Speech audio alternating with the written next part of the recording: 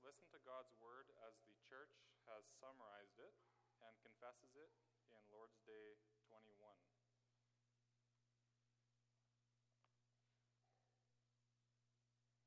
Lord's Day 21, you find that on page 534 of your book of praise. And for today, we'll just be reading question and answer 54. What do you believe concerning the Holy Catholic Christian Church? I believe that the Son of God, out of the whole human race, from the beginning of the world to its end, gathers, defends, and preserves for himself, by his Spirit and word, in the unity of the true faith, a church chosen to everlasting life, and I believe that I am and forever shall remain a living member of it. So far.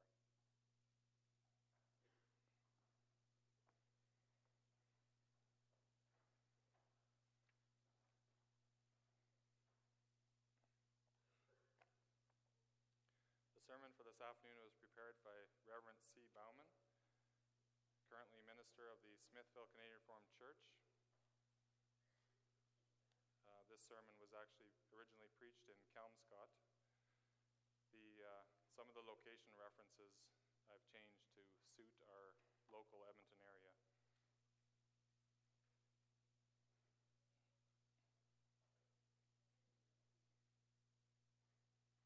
Beloved congregation of the Lord Jesus Christ, if one had to list doctrines about which there is confusion, one would have to mention also the doctrine concerning the church. A generation or so ago, one knew it was the Lord's will that one be and remain a member of a Reformed church.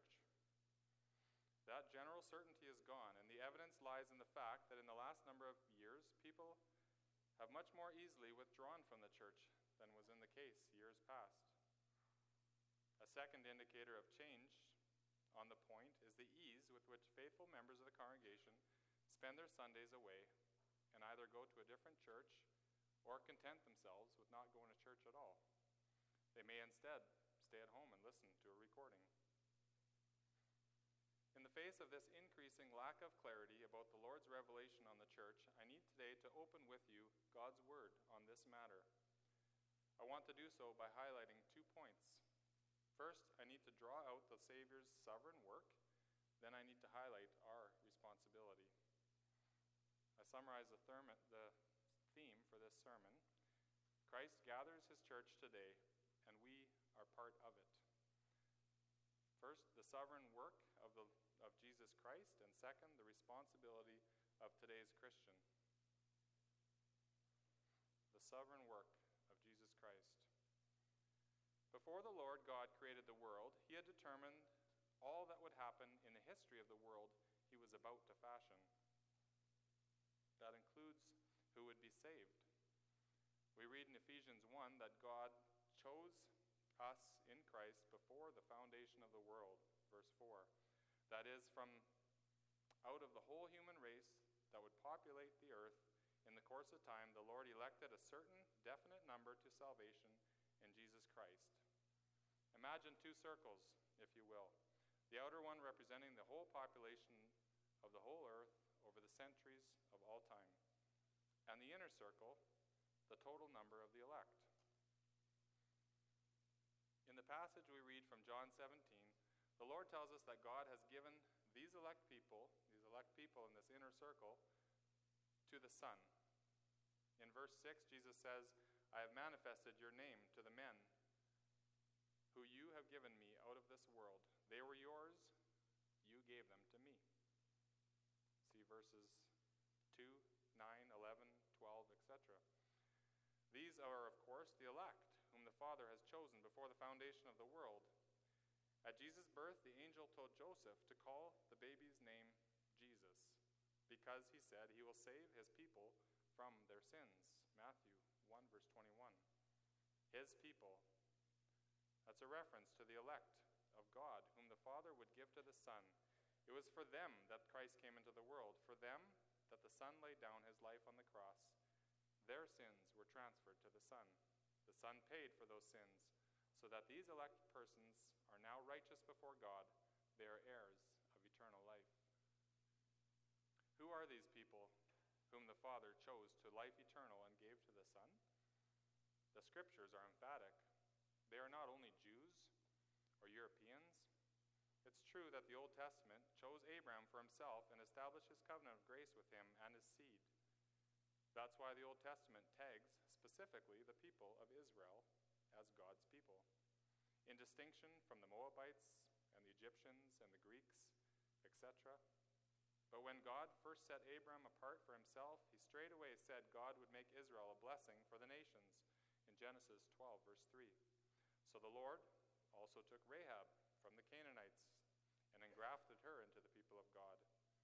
And God took Ruth from the Moabites and engrafted her also into the people of God. Indeed, the Holy Spirit moved the prophet Zechariah to announce, in chapter 2, verse 11, "Many nations shall be joined to the Lord in that day, and they shall become my people." Also, we read this in Isaiah 45, verse 23. That includes the Europeans of the world and the Arabs of today. With the death of Christ on the cross, the dividing wall God had placed between the Jews and the Gentiles was broken. So when Jesus, before his ascension, told his disciples that all authority had been given to the Son in heaven and on earth, for the whole world is the Lord's kingdom, the disciples were therefore to go and make disciples of all nations, as we read in Matthew 28, verse 19.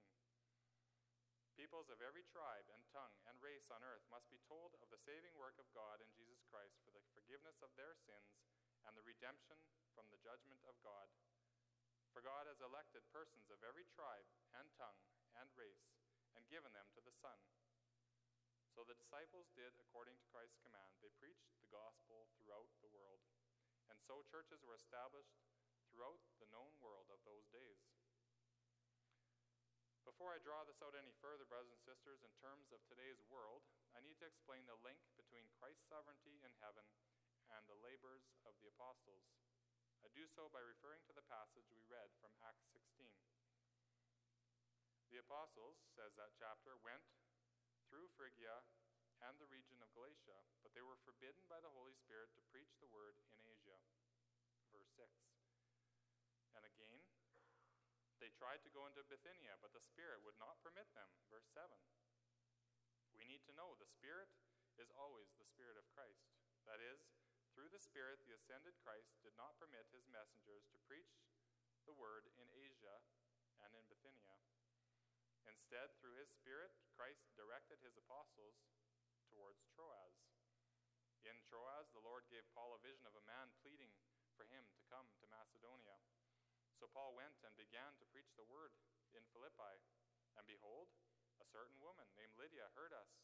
The Lord opened her heart to heed the things spoken by Paul. The Lord, that's the ascended Christ, this woman came to faith. Why did she come to faith? Because she was one of those whom the Father had chosen to life before the foundation of this world, and therefore one of those whom the Father had given to the Son. Yet she could not benefit from Christ's saving work until she could come to faith. And faith comes from the Holy Spirit through the preaching. So Christ from heaven sent preachers to Philippi to bring her the good news. Do you see, beloved, how Christ is at work here? Yes, he has ascended into heaven, and from his throne he governs the world. But he governs with his people in mind. So Christ, through his Spirit, forbade Paul from preaching in Bithynia and Asia, for there were in those regions none whom the Father had given to the Son, who now had to hear the gospel. Christ instead sent Paul to Philippi, because in that town there were those whom the Father had given to the Son, and they should now come to faith. This is the point the church confesses in the Canons of Dort, chapter 1, article 3.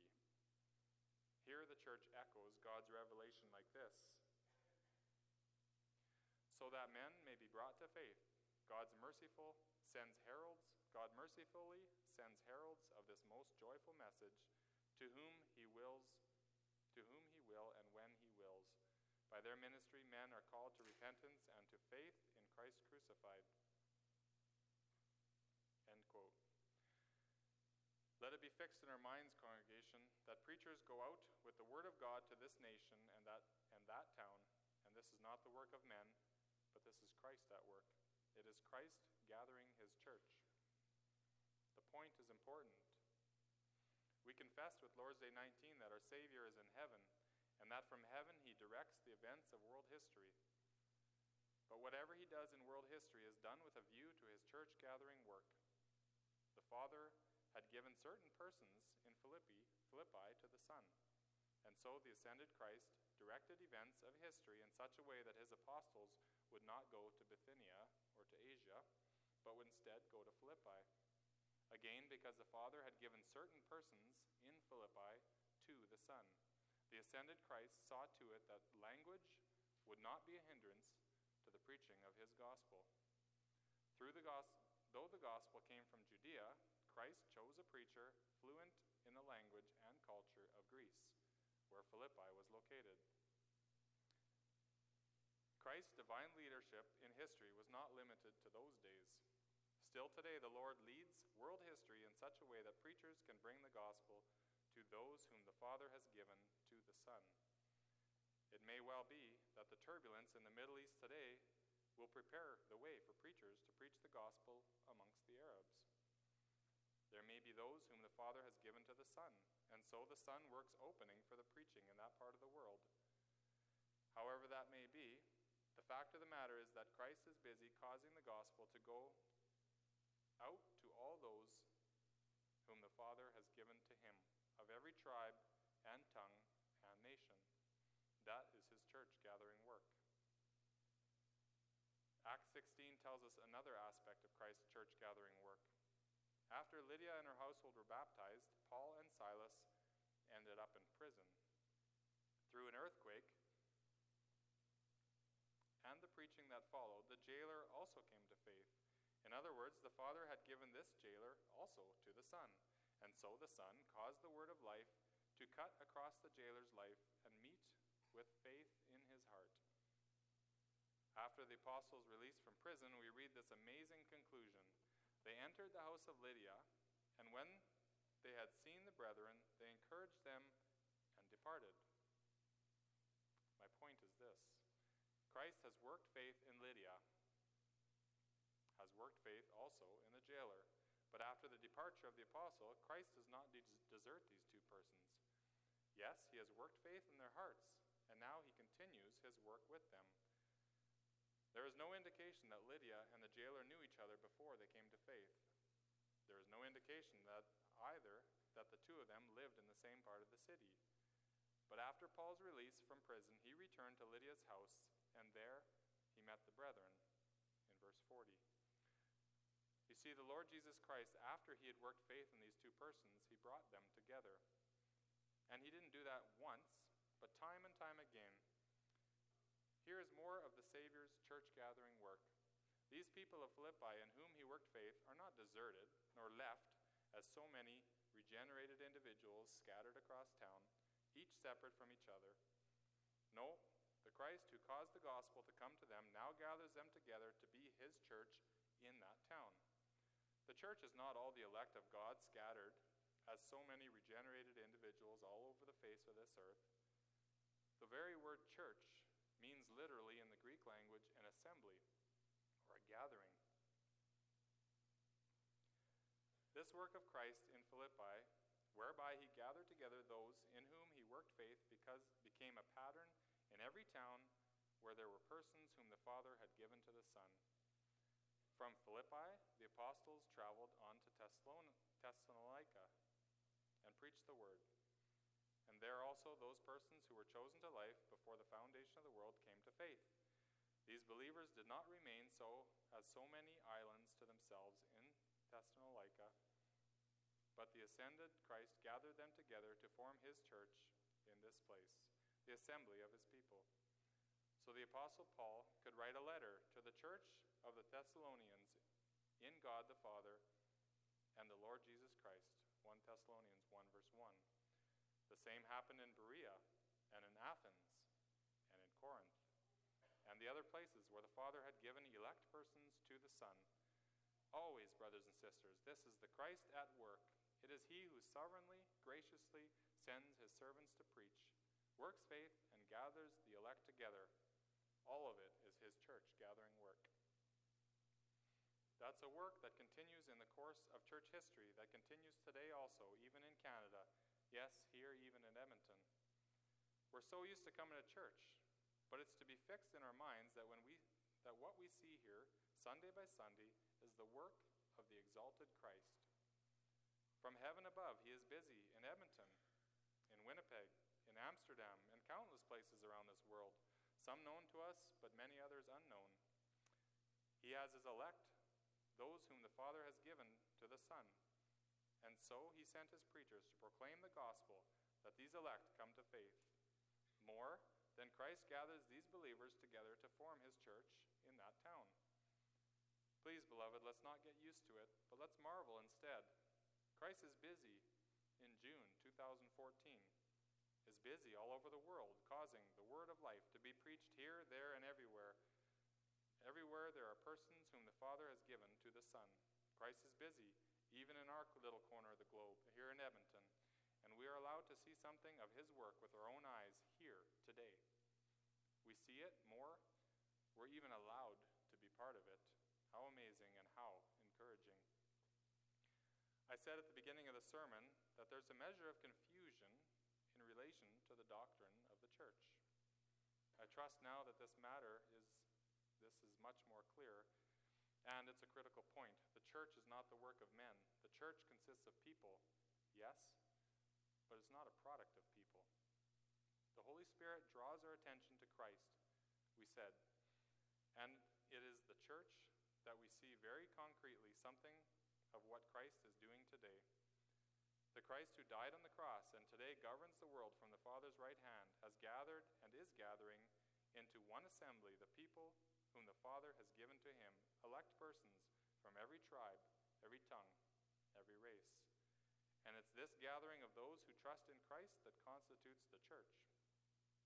That's why the Belgian Confession describes the church as it does in Article 27. Says the confession concerning the church, it is a holy congregation and assembly of the true Christian believers who expect their entire salvation in Jesus Christ, are washed by his blood, and are sanctified and sealed by the Holy Spirit. End quote. Christ takes the believers and brings them together, and that body of believers is his church in a given place. He gathers his people together anywhere on the face of the earth, and that's what caught with the term Catholic. The term Catholic means universal, and the point is that Christ does his church gathering work anywhere around the world, in Edmonton, in St. Albert, in Amsterdam, and so many other places known to us or unknown. Again, in the words of Article 27, as follows, moreover, this holy church is not confined or limited to one particular place or to certain persons, but is spread and dispersed throughout the entire world. However, it is joined and united with heart and will in one and the same Spirit by the power of faith. End quote. Here is the fulfillment of passages of Scripture such as Zechariah 2, the passage I quoted before, where the Lord says that many nations shall be joined to the Lord in that day, and they shall become my people. Zechariah 2, verse 11. Persons of every tribe and tongue and race have been chosen by the Father and given to the Son, and that is why there is no place for any form of racism among the people of God. Christ is busy anywhere in the world gathering his own together. It's for us to see, to take encouragement from, and to acknowledge that persons of other tribes and cultures are our brothers and sisters in Christ, washed by one blood, joined and united with us to the one Christ. Today, so much brokenness can keep the people of God apart, can prevent so much understanding and respect for Christ's worldwide church gathering work. But on the day of Christ's return, all the brokenness will end. On his great day, we'll all congregate together and together sing the praises of the Lamb who died for us all and gathers that Catholic church. In the brokenness of this life, it's for this day that the church longs so eagerly. We come to our second point, the responsibility of of today's Christian. The ascended Lord then gathers his church. Around the world, he takes his own Sunday by Sunday from their houses, from their beds, and brings them together around this world. How does he do that? How concretely did the Lord bring you to church today? He does that, brothers and sisters, by activating our responsibility. He gives us the command to gather together, to go to church.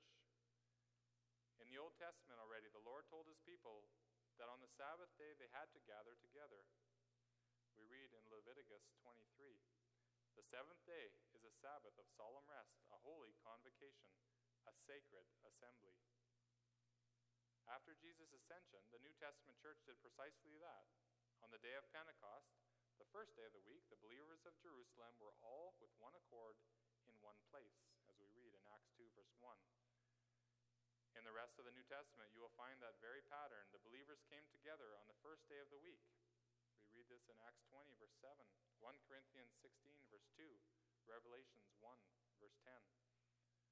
So the apostle can give this instruction to the Hebrews: "Do not forsake the assembling of yourselves together, as is the manner of some." We read this in Hebrews 10, verse 25. It's on the basis of material as this that the church confesses in Lord's Day 38 about the fourth commandment, that especially on the day of rest, I diligently attend the church of God. You see, Christ in heaven gathers his church on earth, and he does so by giving us the command to leave our homes Sunday by Sunday and come to church. He gives us no option here. He wants his people together, and he brings that about by activating each of our responsibilities. So we have this picture, brothers and sisters. On the one hand, we marvel at the work the Lord is doing today in today's world, a work that reaches across the globe and extends even into our own community, yes, that touches even ourselves. We marvel at his church gathering work, and we praise him for it. At the same time, we recognize the way in which the Lord is pleased to operate and take the consequences seriously. That is, we recognize that the Lord gathers his church through us obeying his commands. So exactly because we delight in his church gathering work in our modern world, we make it our business to gather along with him. We make it our business to bring ourselves together, to come to church Sunday by Sunday. This is what the church confesses in Article 28 of the Belgic Confession, as follows. We believe, since this holy assembly and congregation is the assembly of the redeemed, and there is no salvation outside of it, that no one ought to withdraw from it, content to be by himself, no matter what his status or standing may be.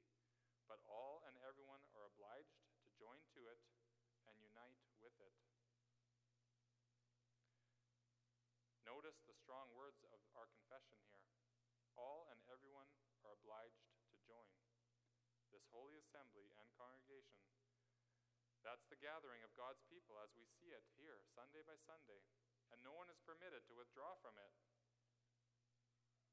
Now, joining, it's not a matter of including your name in a membership register as if the church is some sort of club. No, joining is first of all a reference to coming together when the Lord calls his people together each Sunday.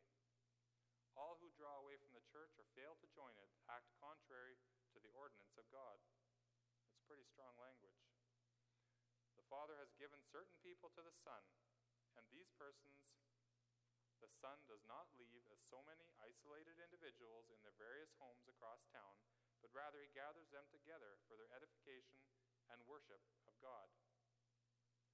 Because Christ is at work in gathering his church, no one has the right to refuse to come together. All are obliged to heed Christ's church gathering work here in Emmanuel, and so gather along with Christ. Take seriously this responsibility the Lord has given us. That's so because the church is Christ's work. I realize well that any assembly of the redeemed will remain riddled with faults. If Paul can say to the Romans that he can will what is right, but can't do it because of the sin that remains in him, we read Paul speaking about this in Romans 7, should we be surprised or even offended when we see faults in each other? No, I do not say that we have to ignore each other's faults. We certainly have a duty to encourage each other to greater holiness. But at the same time, we need to keep in mind that the church is Christ's work. And he is pleased to gather sinners together, not perfect people. He knows that I have faults, yet he brings me here.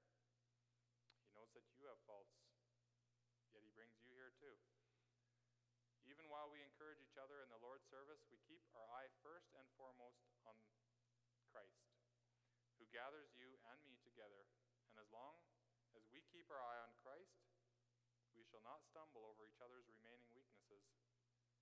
But once our eye is off of the Christ, the sins we see in each other become offensive, and the temptation so great to withdraw from the church and find maybe a more holy gathering of believers, or one where we feel more comfortable. But that's not the way the head of the church wants it. Our eye is to stay on Christ, and therefore wait patiently for him to perfect the church. That will happen on the last day, for that's when we will be delivered from this body of death, so inclined as it is still to sin.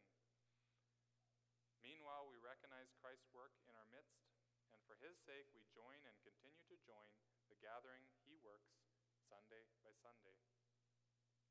That raises another question, though. Where are we to gather with the saints of God? There is in Edmonton any number of buildings opening their doors on Sunday for public worship, all with the term church on the building or on a nearby sign. There are more than 700 churches in Edmonton, including Roman Catholic, Pentecostal, Baptist, United, Christian Reformed, Lutheran, the list goes on. There's hundreds of them. Here we have the Emmanuel Canadian Reformed Church. What's my responsibility here? Where would Christ have me gather with his people? May I take my pick? May I go where my friends are? Can I go where I feel comfortable? The answer, brothers and sisters, is determined by whether my eye is on Christ or not. It's the emphasis of Scripture. It's the emphasis of our Lord's Day today. It's the emphasis of this sermon. The church is Christ's work. Then yes, we have a responsibility, and we have a responsibility, and that is that we gather where Christ is, where he is sovereign, where people, as much as is possible in this fallen world, do not get in the way of Christ's work being done. So the people he uses in his work must submit themselves with all their strength and insight to his revealed will. This is the point of the well-known 3 marks of Article 29. The gathering I must join is that which, and we read as follows, practices the pure preaching of the gospel. It maintains the pure administration of the sacraments as Christ instituted them. It exercises church discipline for correcting and punishing sins.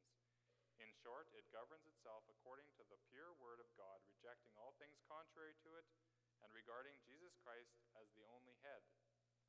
Hereby, the true church can certainly be known, and no one has the right to separate from it. That's why we gather here in this place. As far as we can tell, here Christ reigns, and all is done, again, as much as possible in this broken world, all is done in accordance with Christ's will. And those who do not gather with us, who attend other churches in the city, or perchance don't go to church at all, are they necessarily unbelievers?